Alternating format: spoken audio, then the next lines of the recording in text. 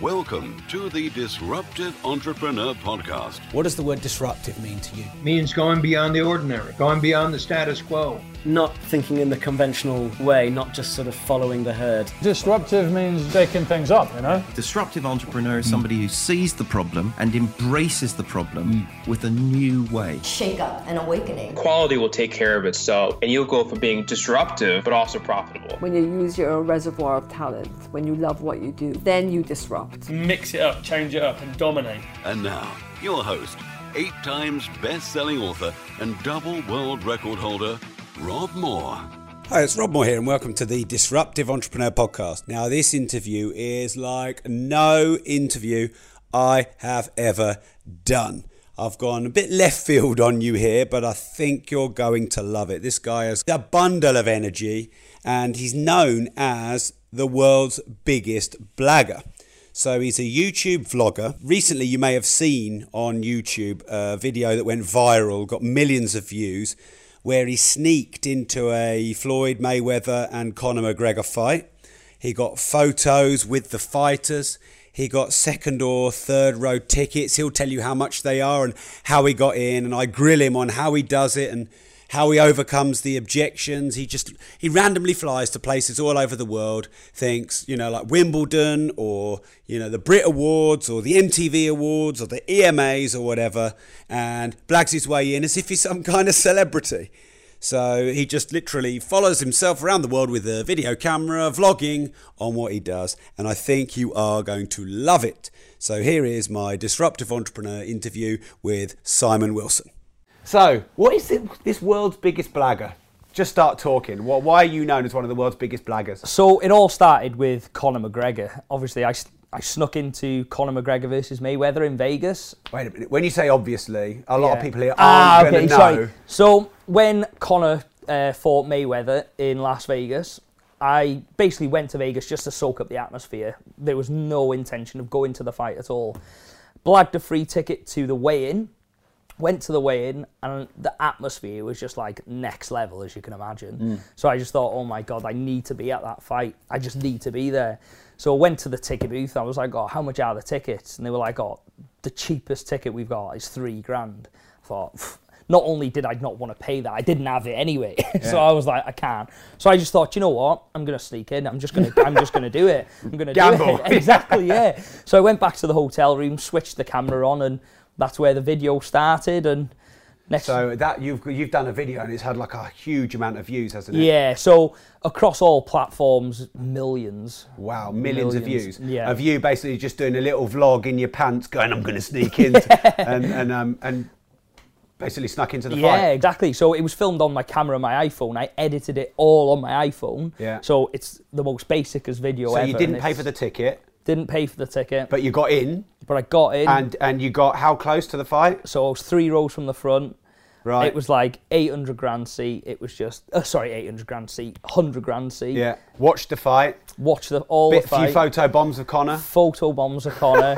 Chilling with the stars. And then I went to the post-press conference afterwards. Right. So what's mad though, and nobody knows this, right? When I was in the post-press conference at the end, so who had it? Showtime. So when Conor came out and he was asking questions, the woman was by the side with a clipboard. So obviously everybody from the media was putting their hands up. So I thought, oh my God, if I could ask a question in the post-press conference, it would have been sick. Yeah. So I was putting my hand up to ask a question. The woman was just looking at me going, so I didn't manage to get that in. Right. So I want to ask you how you did it. So obviously my podcast, A Disruptive Entrepreneur, and all the people that follow me, they're entrepreneurs. Yeah. And every now and again, I like to share something a bit different, which is this. Yeah. But I guess if there's a theme, it sounds like you've got courage, you've got kahunas. It sounds like you haven't really got a fear of getting rejected. You just sort of think, I want to do this, and then you do it. And I'd really like to explore that. Yeah. But the Conor thing wasn't the first time you've done this kind of blaggery. No, is it? definitely. So tell us about another time. So I've done a lot after, and I've done a lot before that I've not filmed. Like if we go back 5 years ago, I snuck into Wimbledon, into centre court. I watched Roger Federer versus Djokovic. Yeah. And I watched Murray versus Tsonga. So I watched the 2 semi-finals. Is this not like illegal? It's not illegal. It's trespassing, and trespassing is a civil matter. So right. So you've worked out. Yeah, the law, I've done my research. Just because you're living out to a lot of people. All here. about the due diligence. Yeah. Right. Okay. And tell us some other things you've done. Other blagging. So after the Conor McGregor, I went to LA. I did the 69th Emmy Awards, which was just crazy. I went to the Governor's Ball afterwards with like James Corden, like all the main stars. That's where everybody goes to get their Emmys engraved. I've done Sports Personality of the Year. I saw that. That looked great. You've got that was arm-in-arm photos with Gareth these Southgate and everything. Yeah, ask him about the World Cup in Russia. Yeah. Crazy. Do all these people, because it's such a closed environment, do they all look at you like you should be there and just don't assume you shouldn't? Yeah, so in regards to that, yeah, they do. They just assume I should be there. Yeah. And I think that's where confidence comes into play, where I always act as if I'm supposed to be there. Right. And I think when you act like that, it's energy, people, if I was a bit awkward or a bit, people might think, oh, who's that guy sort of thing. But, I would just walk around like I own the place sort of thing. So, there's a lot in business, isn't there? And in mindset about acting as if, they say fake it till you make it, though I prefer be it till you see it. But do you think that helps then, putting yourself in that state of I'm meant to be here, this is what I'm supposed to do. And do you find that people feed off you in a different way? Yeah, 100%. It's about just confidence. And like you said, it's about just when you're there and you're just acting as if you're supposed to be there and you're having conversations, you're on their level, don't get me wrong, when I was in the Conor thing, I was shaking, speaking to Conor McGregor and Mayweather and speaking to Mayweather's dad, having a conversation with Gerard Butler, all these people. I was like this with the camera. I was actually shaking. But, since then, and the more I've done it and the more I've filmed it and stuff like that, now they're just normal people, do you get me? And I don't pedestal them anymore. So you just have yourself with them, you have a conversation with them, and people, it's as if I was supposed to be there. Yeah. So... Yeah, and have you got better at it? Have you almost worked out a model and a system? Yeah, I wouldn't say a model or a system, but again, it's just how you speak to people. Yeah. But I think I've always been like that with people. Do you get me? I just wish you were my rapport. wingman when I was single, mate. That would have been so good. I would have had such a drive.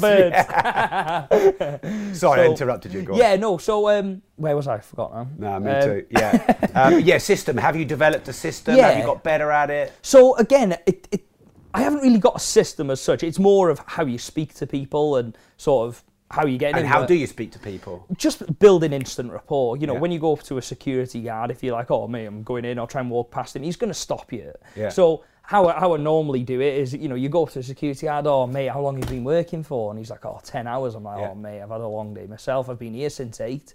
And you have that conversation with him. And once you've sort of had that conversation, see you later, mate. And you walk in, it's as if you're supposed to be there anyway, if that makes sense. Yeah. So at each sort of checkpoint where you're not supposed to get through, you're just trying to act like you're the main guy that's supposed to get through. Correct. And they let you through. Exactly that. I just act as if I'm a part of the... Because that's what it was in Vegas. I'd go up to a security guard and I'd be like, oh, mate, how hot is it here? He'd be like, oh, yeah, it's boiling. I'd be like, oh, I just can't wait to finish today. And they'd be like, oh, so what time do you finish, mate? And I was like, well, it depends, really. It could be late, could be a bit earlier. What about yourself? By then, they think you're a part of it anyway, and then you're just walking straight in, sort of thing. Yeah. So, funny, man. What else? What others have you done? So, Emmy Awards, Sports Personality. Bloody hell, I don't know. I've forgotten myself now. I did the MTV Awards. Right. That was awesome. Backstage All the Stars. Yeah. Eminem, Stormzy, French Montana, you name it. So I'm a bit old to know a couple of those. So, how'd you do it then? Come on, tell us. I know you've said acting as if and all that. Yeah. There must be more to it than that. You can't just rock up and go, and you're in backstage. So how'd you do it? It literally is just about tipping up. They've all been about tipping up. Like the McGregor. Tipping up, as in turning. Yeah, as in, sorry. I speak Peterborough, mate. I don't understand what that means. Yeah, it's all about just, for me, it's I turn up. Yeah. And I assess it from there. Right. Turn up, no money, no ticket. Exactly. Exactly that. Like the MTV Awards. When I went to London, I went down to London to see a friend. I saw a poster for MTV Awards. And I thought, I'm here. I may as well try it. So I tried it. I turned up at the venue. I'd never seen the venue in my life. When it said at Wembley, I thought it was at the stadium. But not until I got to the stadium, I realised Wembley's actually got like an SSE arena at the side, which is like a more of a concert place. I didn't even realise it was there until I actually physically got there. Yeah. And then I thought, right, how am I going to do this? So I was just walking around. How'd you do it when you, because surely you go to a place with a ticket. Yeah, and, well, you have a ticket, you get in. You don't have a ticket, you don't get in. Clearly, I've got a closed mind here. I'm not thinking naturally. Yeah. So how are you getting in without tickets? So again, for the MTV Awards, I actually walked to a public entrance with a ticket. Not with a ticket, to the ticket place where he takes tickets. Yeah. And then they've got like the airport scanners. Yeah. So I put my bag and my camera on the side to go through, and the guy goes, "Oh, can I see your ticket?" So I was like, "Mate, do you think I carry this camera around for a laugh?" I was like, "I'm working." Right. And he just went, "No problem, mate." And I just walked through. But then with the McGregor one, and do you like plan these little scripts? Because No, I remember when I used to try and go completely. up to women when I was Yeah. trying to get out of my way, I'd try and plan the first line. So I'm not there like, you don't even plan it. completely not planned. Just, so you literally Yeah. are just a blagger. No, obviously there's more to you than that. But. Yeah, but honestly, it's completely not scripted. There's no preparation, there's no plan. And, you know, the MTV Awards and the McGregor, you know, I'm in skinny jeans. I'm not got the attire. I'm not trying to blend in with anybody. I'm not trying to. I've gone as me with my camera, and you know. Do you not get scared? Do you not like, you know, you're putting your camera on through to go to the scanner. You know someone's going to ask you, "Where's your ticket?" Do you not like shit yourself? Not really, if I'm honest. Like, there's a bit of like, oh my god, you know, if I get caught. But and does that kind of like excite you? Oh, I'm buzzing. I'm Right. buzzing. I'm just like, right, let's go. Yeah. But with me, like, and this is what I'm like in every aspect of my life, I'm always pushing the boundaries. Yeah. So once you're in then. So you think, what can I do next? What can I do next? What can I do next? And that's been the case every time. Like the Conor McGregor fight, I walked out with McGregor to the ring. Yeah. You know, I never thought I'd be doing that, sat in a hotel. And then I got in, and then I walked him to the ring. Same with MTV. I got in to the public entrance, so I'm in, actually can watch the show now, but I'm like, I need to get backstage. So then I get backstage, and then I'm backstage. So basically, the harder it is for you to get in, the more you want to do it. 100%. Yeah, you're like a sadomasochist, mate. Exactly, just in. Wow. Crazy. Man, that is crazy. I don't think I've ever met anyone that's done anything like that. You know what? We were talking about this before we put the video on. There was a TV show about a guy who got in on a Man U team photograph, and so you'd have to check that out and watch that. There's a whole documentary about how it happened, and it made me think, you should have a TV show. Yeah. You got some news about that, haven't you? Yeah, so basically a company in LA, like I can't say too much just because at the stage we're at, but a company in LA wanted to speak to me about the Conor McGregor. That was solely off the McGregor video. Right. Everything I've done since has just been like... So has your life gone a bit crazy since that Yeah, video? it's all gone a bit crazy. Everyone like me wanting a piece of your time and all that. It's literally gone mad, and obviously the more I've done, it just adds to it. Yeah. But I was never meant to go to LA from Vegas. I was supposed to come back to Boston to fly home. Because I was actually on a new series on ITV2. I don't know if you've seen that at all. What's it called? Dress to Impress. Oh, okay. So I was on that. All right, I'll have to watch that. Yeah, it was a good episode. Like I won the episode, sort of thing. So yeah, What, it was dressed good. like that? I was. I'm only joking. No, I actually talk, was. yeah. I actually was. So I was supposed to fly back to the UK, but then I got a call from a company in LA who wanted to meet me. I met them, went really well. Met another production company, management company. Sort of going along, and then I've been signed. We're looking at doing a show. I'm looking at flying out there next February. It's in creative stages at the minute. Are you allowed to say what the show's about? I can't, but Come on, give us something. All these people watching you live. The only thing I can say is that it sort of goes in with my brand that anything is achievable. Right. In sort of like, if you put your mind, everything I've ever done, it's been about having a crazy idea in my head. I've believed in that idea. I've wanted to do it, and I've made it happen. Yeah. So that's the sort of bones of the TV show. Right. So other than that, you'll have to wait for it. Yeah. All right, then, well, when you know what it is, where it is, when it is. Yeah, 100%. If you can let my community know first, and Definitely. we'll follow you and support your work. Oh, I really so appreciate there's a that. few other things I want to get into. One is, I said to you before we put the cameras on that I felt that, like, you're 26, aren't you? Yeah. And I'm 39. So we're almost like half to 2/3 of a generation apart. And I've definitely noticed more with people around your age, there seems to generally be a more free, carefree attitude. You were saying, oh, I just went to LA or Vegas for a month. I only had 200 quid in my pocket. I had no more money left. Whereas I was, at 26, I was trying to build an empire. Yeah. Buying all these properties and all that kind of stuff.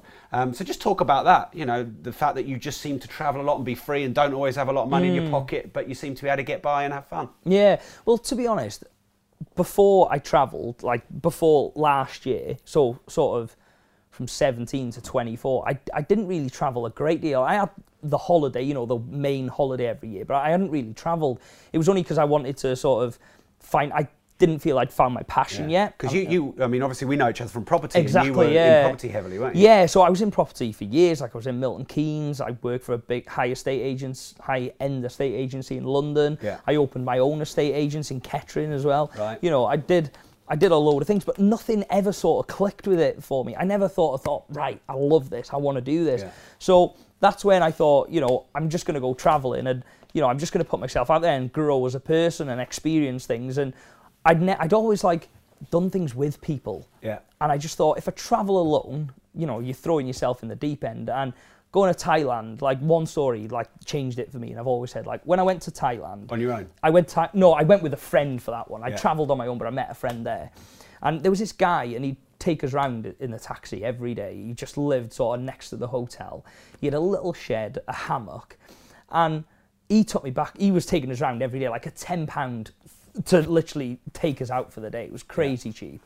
And then when he was taking me back to the airport, I said to him, I said, do you like Thailand? And he looked at me daft and he was like, my country? And I was like, yeah. And he just went, you could see the emotion in him, and he went, I love my country.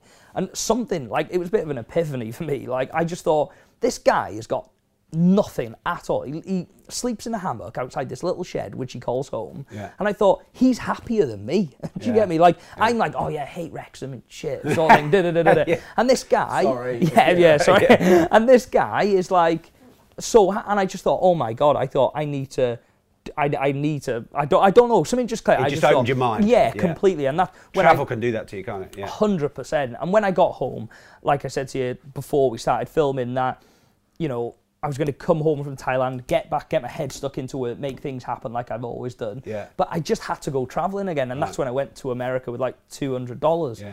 So what's the thought process in that then? Is it like, I've not got much money, I challenge myself to get out of my comfort zone, or I love the thrill of the chase, or I want to go and experience new places? You know what? Because for me, I'll be honest with you, like if I only had 200 quid left, I'd be like, you know, I wouldn't find that exciting. You know, well, that's the thing. A lot of people messaged me while I was out there saying, oh my God, I'd love to do what you're doing. Then I'm seeing hundreds of them messages. Yeah. Then I'd message back, why don't you? Yeah. And all of them had come back with, I haven't got enough money. And then you say, well, I ain't even. Well, to be honest, I at that point, I just thought, I didn't say anything. Right, yeah. I just thought, I'll just leave it at that. And but inside I'm thinking, I would put my life on you having more money than me and me doing that. Yeah. But when you say, do you just go out there and find work and hustle? Just make it happen. Yeah. Like at the end of the day, it's like with anything. It's like when I had the business as well. When you can't eat, right? When you're literally, you've got no money for food, or you haven't got food.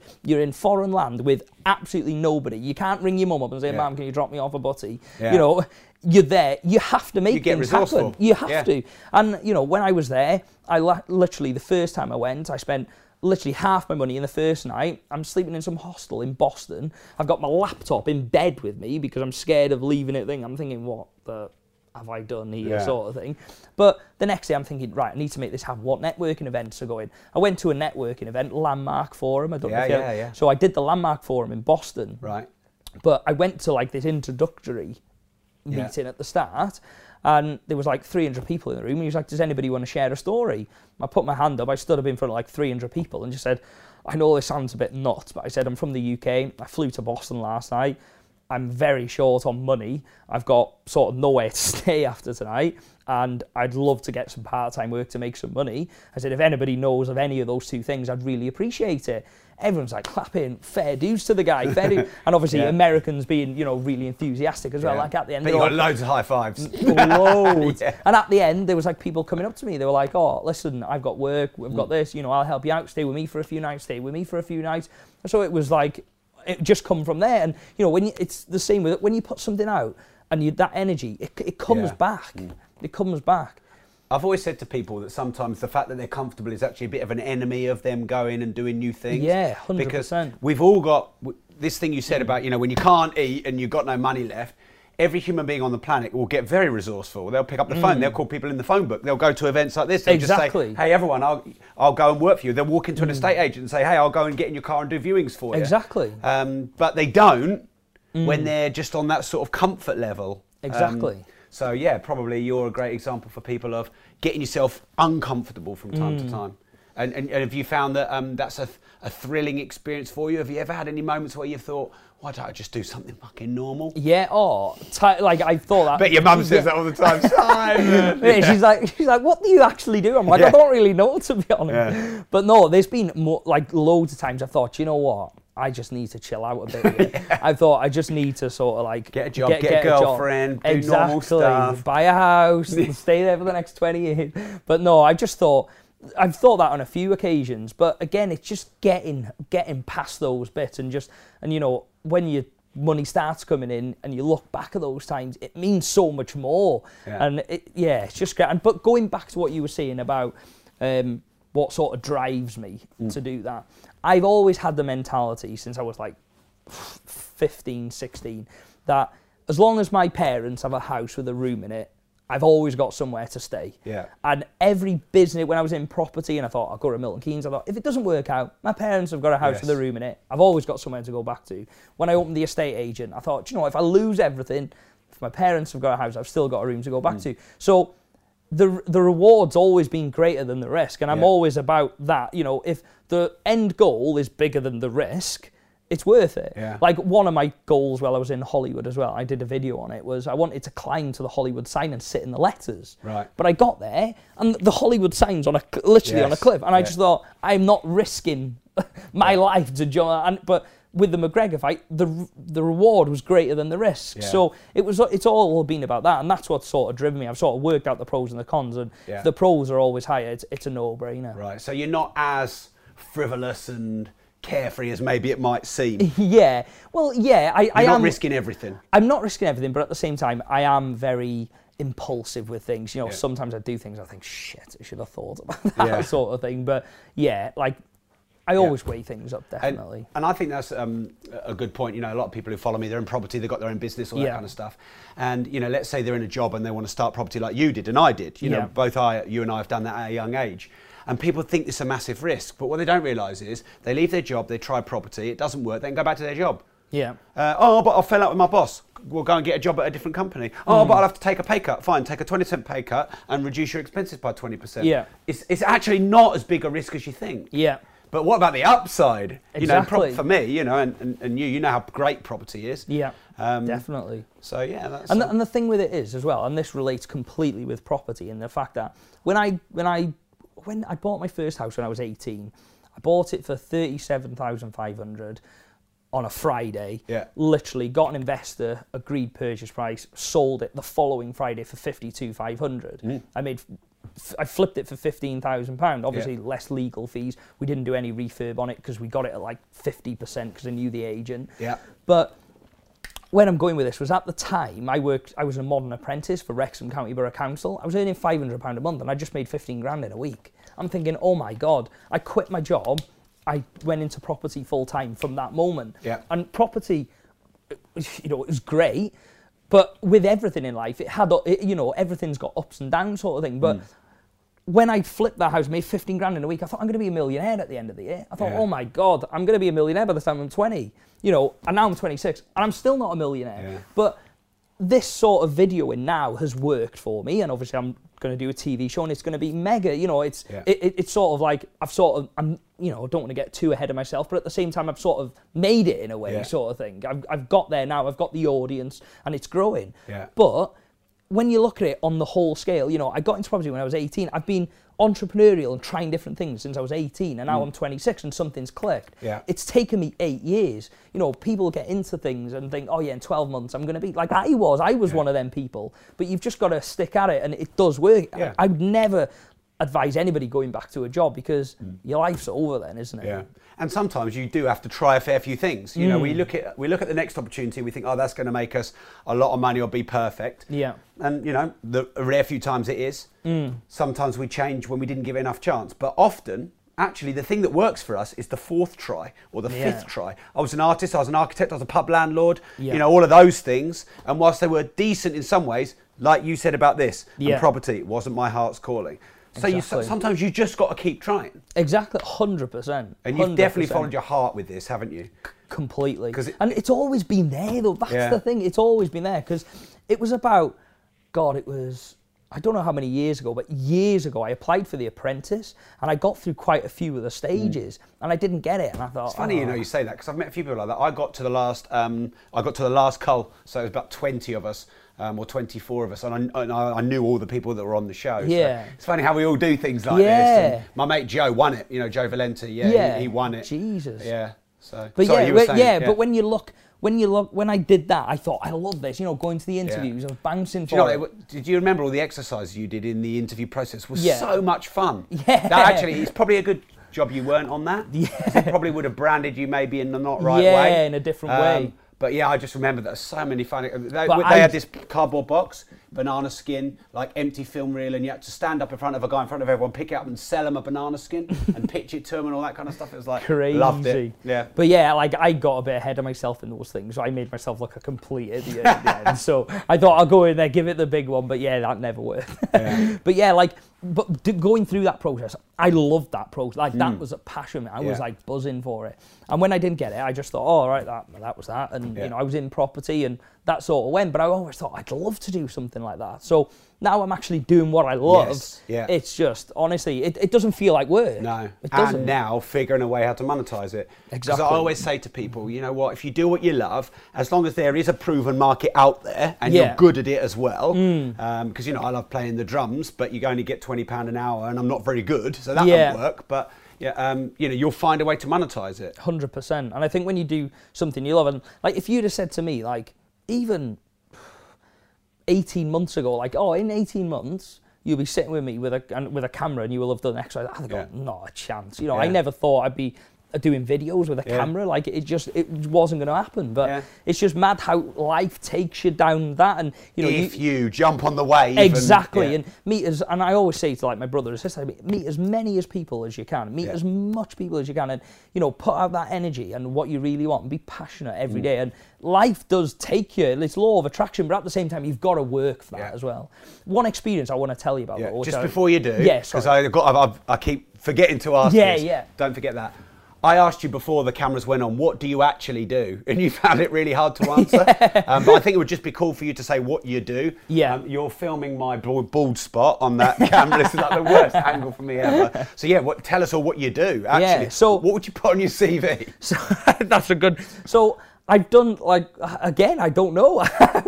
Like, I'm a vlogger. You're a vlogger, you're a blagger. Exactly. So, like, I focus on my YouTube channel now. Yeah. So, a lot of the videos I do, like, this year, I'm committing myself to do at least one video a week. Yeah. I'm sort of documenting my journey now, sort of thing. I want to, you know, once I sort of get wherever it is I'm going, I want to be able to look back at these times and go, oh, do you remember that day I was in Peterborough? Yeah. So, I'm just vlogging my journey, so that's the plan. But obviously at the same time I'm looking to do like company videos and stuff, which just brings in, so you're basically documenting your life and your passion. Correct. Now that is cool, by the way, and I just want to say something to either young entrepreneurs watching or older entrepreneurs watching. 20 years ago you ask everyone what they do: solicitor, you know, a lawyer, a banker, and that's fine, I'm not knocking that. Now you ask young kids what they do. I'm a YouTuber. Yeah. I'm a podcaster. I'm a vlogger. How much are you making? 50 grand a month? YouTube. What? The world has changed. And I think you've got to get on with it and embrace it. And people can document their life. I'm mates with Yanni, who has Yanimeyes. I don't know if you know that, the car wrapping business. He's just got a 12 episode TV show on Dave. Basically, because he wraps a load of supercars. And he's a really racy, fun, interesting personality. Awesome.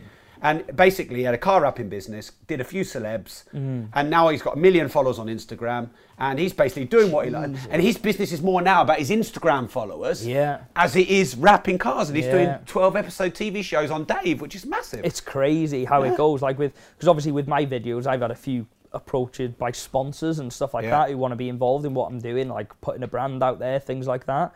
So it's crazy how you can actually monetize that as well. Like the bigger you get, obviously.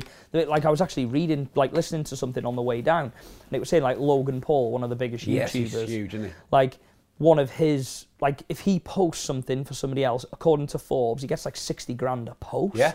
And then for his YouTube, he gets even more again. Well, like, Ronaldo gets 300,000 a tweet if he endorses one of his brands. Rory McIlroy, you know, with Nike and Rolex and all that, gets... Yeah, I mean, obviously they're celebs, but this is a big thing at the moment, is the amount of followers you have and, you know, the subscribers you have. There's, not that you should turn them all into dollars, but there is a pence or a pound amount per subscriber. Yeah, definitely. Whether you choose to sell ads or, you can sell your other products or do subscriptions. Exactly, and that is the modern business model. And I love it. And that's the thing, like where I'm at the minute, like, because I love what I'm doing, I'm not even thinking about that. But it's still, like, my YouTube account is monetized. So, like, when I did... How do you monetize it? So, Google AdSense. So, Google put all their adverts on it. Right. So you get paid per view, basically? Yeah. So, all my channel, every video on my channel is monetized. Right. So, you'll see adverts before. So, you basically get a recurring passive income on every video you've done, even 6 months or a year ago. And that's exactly it, because, like, people say about, like, network marketing, things like that. YouTube sort of like that, because the more, like, my McGregor video still gets, like, 1,000 views a day now. Yeah. So, you know, that keeps building up. Probably and then more now. Keep watching. And then, it's crazy. It just keeps building up. But don't get me wrong, I'm not earning a salary out of it at the minute. But at the same time, it's only going to grow. It's only going to get bigger. I'm only going to keep adding to it. And you just add into it. Like the McGregor will get 1,000 a day. Emmys will get 500, MTV 500, you know, it all adds up sort of thing, and that's every day. Yeah. Well, I have just over 1.3 million subscribers now to my podcast. Flipping so out. how many of them are going to be, hopefully a lot of them, Yeah. visiting your videos and all that kind of stuff. So some going. Yeah, well, thank you. And likewise. Yeah, thanks. Yeah, so I've always said, and I think I was a bit slow on this, and I kick myself, but hey, past is past. Every video you do, every podcast you do, every audio you do, because I come from property and so do you, I see it as an asset just like I see property as an asset. Definitely. If you put good content out there, if you help people, and with Logan Paul it's more sort of entertainment, with you it's entertainment, but I'm trying to sort of do entertainment but more information as well, so you can do like I think the Americans call it edutainment, you know, where it's education and entertainment. You put good work out there, you put it on all the platforms like YouTube and podcast and wherever else, and that could be watched for the next 5, 10, 15 years. Listen to millions of listens, subscriptions. So you know, you said you want to do one video a week. I reckon you should do more. I think you're such an interesting guy. With such I mean, I only normally interview very, very high level sort of celebrity type people. But, you know, I wanted to get you on the show because you're such an interesting guy. Oh, I appreciate it. So I think more than one, not telling you what to do. Well, but my plan is with it is that when I go back to America, hopefully like February, March, I want to up it to like a daily vlog. Yes. I want to document it. Gary Vee does the daily one, doesn't he? Exactly. Yeah. And that's my plan. I want to do the daily vlog, but it's so much work. Yeah. Like, it's do you so edit much it? work. Yeah, so I've got a couple of edit out my my bald patch. So, like, I've got a couple of editors, but then I do some myself. But obviously, when you're traveling and like Gary Vee's got D-Rock with him, like obviously if he goes somewhere, it's everything's twice the cost, isn't it? So it's like you should challenge yourself to do that though, because your next level maybe is blagging your video guy in with you to all these. That would be good. That'd be good. But yeah, like, so that's the plan, to do a daily vlog and just see where it goes from there. But I am trying to get more out, but I want to do at least one. That's like my minimum for it. Sure. But the story I wanted to tell you, right? Please. So when I was in Boston, like, talking about Gary Vee, I love Gary Vee, and I was looking at his schedule of when he was speaking. It was like, he's in Boston. I was like, he's in Boston? I was like, I'm in Boston. And he said he was speaking at this Empower Summit. This is before the Mayweather thing when I was in Boston. So I'm like, the Empower Summit. I'm like, what's that? I'm like, oh, I don't care what it is. I'll just go.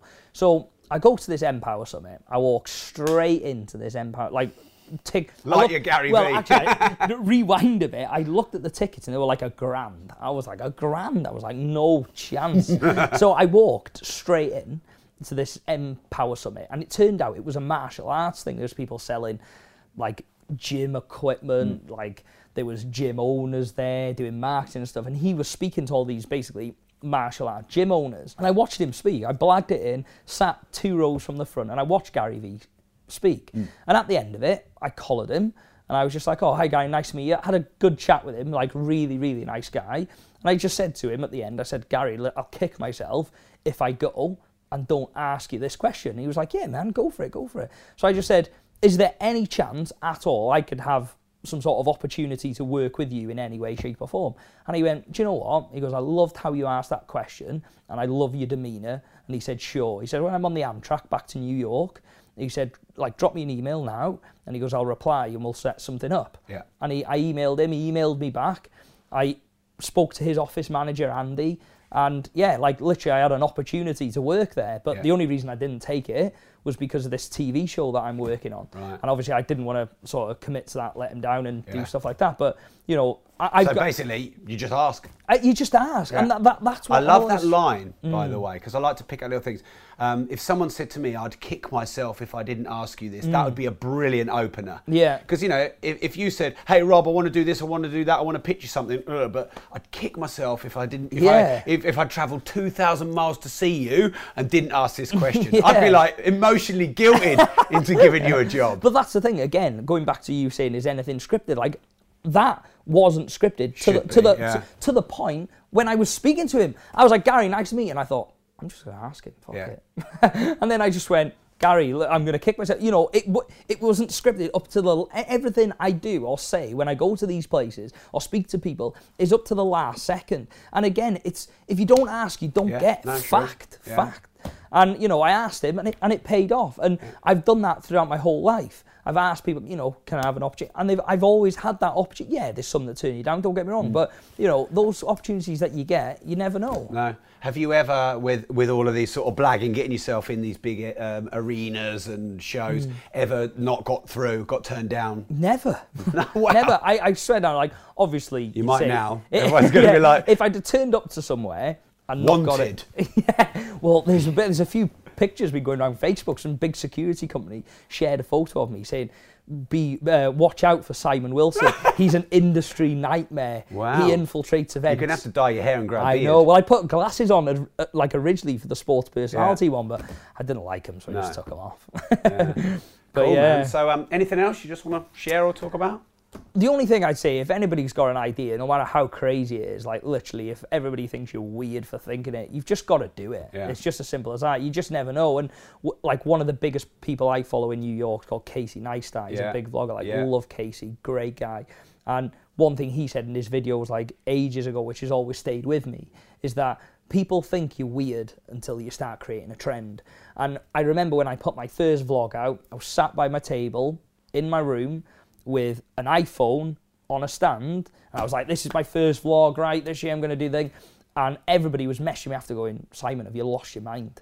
Like, what are you actually doing? Yeah. And I was like, I just started a vlog, Simon, like, vlog, ha ha ha. Like, people laughing at me. And now, those same people ask me, what do I use to make a vlog? Yeah. You know, something's not cool until it becomes cool. Yeah. And, like, I'm not saying I'm cool, but, you know, you don't, like, you just got to do it, basically. Yeah. You just, whatever, you just do it. And, you know, like, I used to skate around on a little penny board. It's like 22-inch penny board. People are like, oh, my God, they're for, like, 10-year-olds. I'm like a 26-year-old kid. But now, oh, that's a sick penny board. Where'd you get a penny board from? Yeah. You know, you just got. I guess you just got to have the courage to do what you want to do. That's right for you. Be different and just. I've got this shirt. This one, right? And everyone keeps telling me I'm some kind of like East Asian military leader or some kind of like war. It's a 400 quid give on she shirt, and people are like completely taking the piss out of me out of it.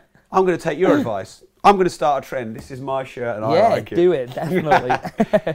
This podcast is called The Disruptive Entrepreneur, and I just thought you fit the bill so well. What does the word disruptive mean to you? Just causing problems. But when I say causing problems, I mean like creating waves, do you get me? Making a difference, you know, making a mark in your industry. That's what it means to me. All right, cool. And where should people follow you? Where do you want people to go to? So if you type in Simon Wilson into YouTube, my channel should be the first one that comes up. Instagram, it's Simon J. Wills, so SimonJWils. Same for Facebook and same for Twitter. But YouTube's the one. Follow you around the world doing your crazy Yeah, stunts. it's gonna be a crazy year, that's for sure. Cool, Simon. Look, thanks a lot for your time. I hope you've had a good time. Thanks very much, mate. Appreciate nice to meet it. all your followers as well on seeing my bald spot. I'll make sure I take that. Cheers, mate. Cheers. Thank you. Thanks very much, mate. Thanks.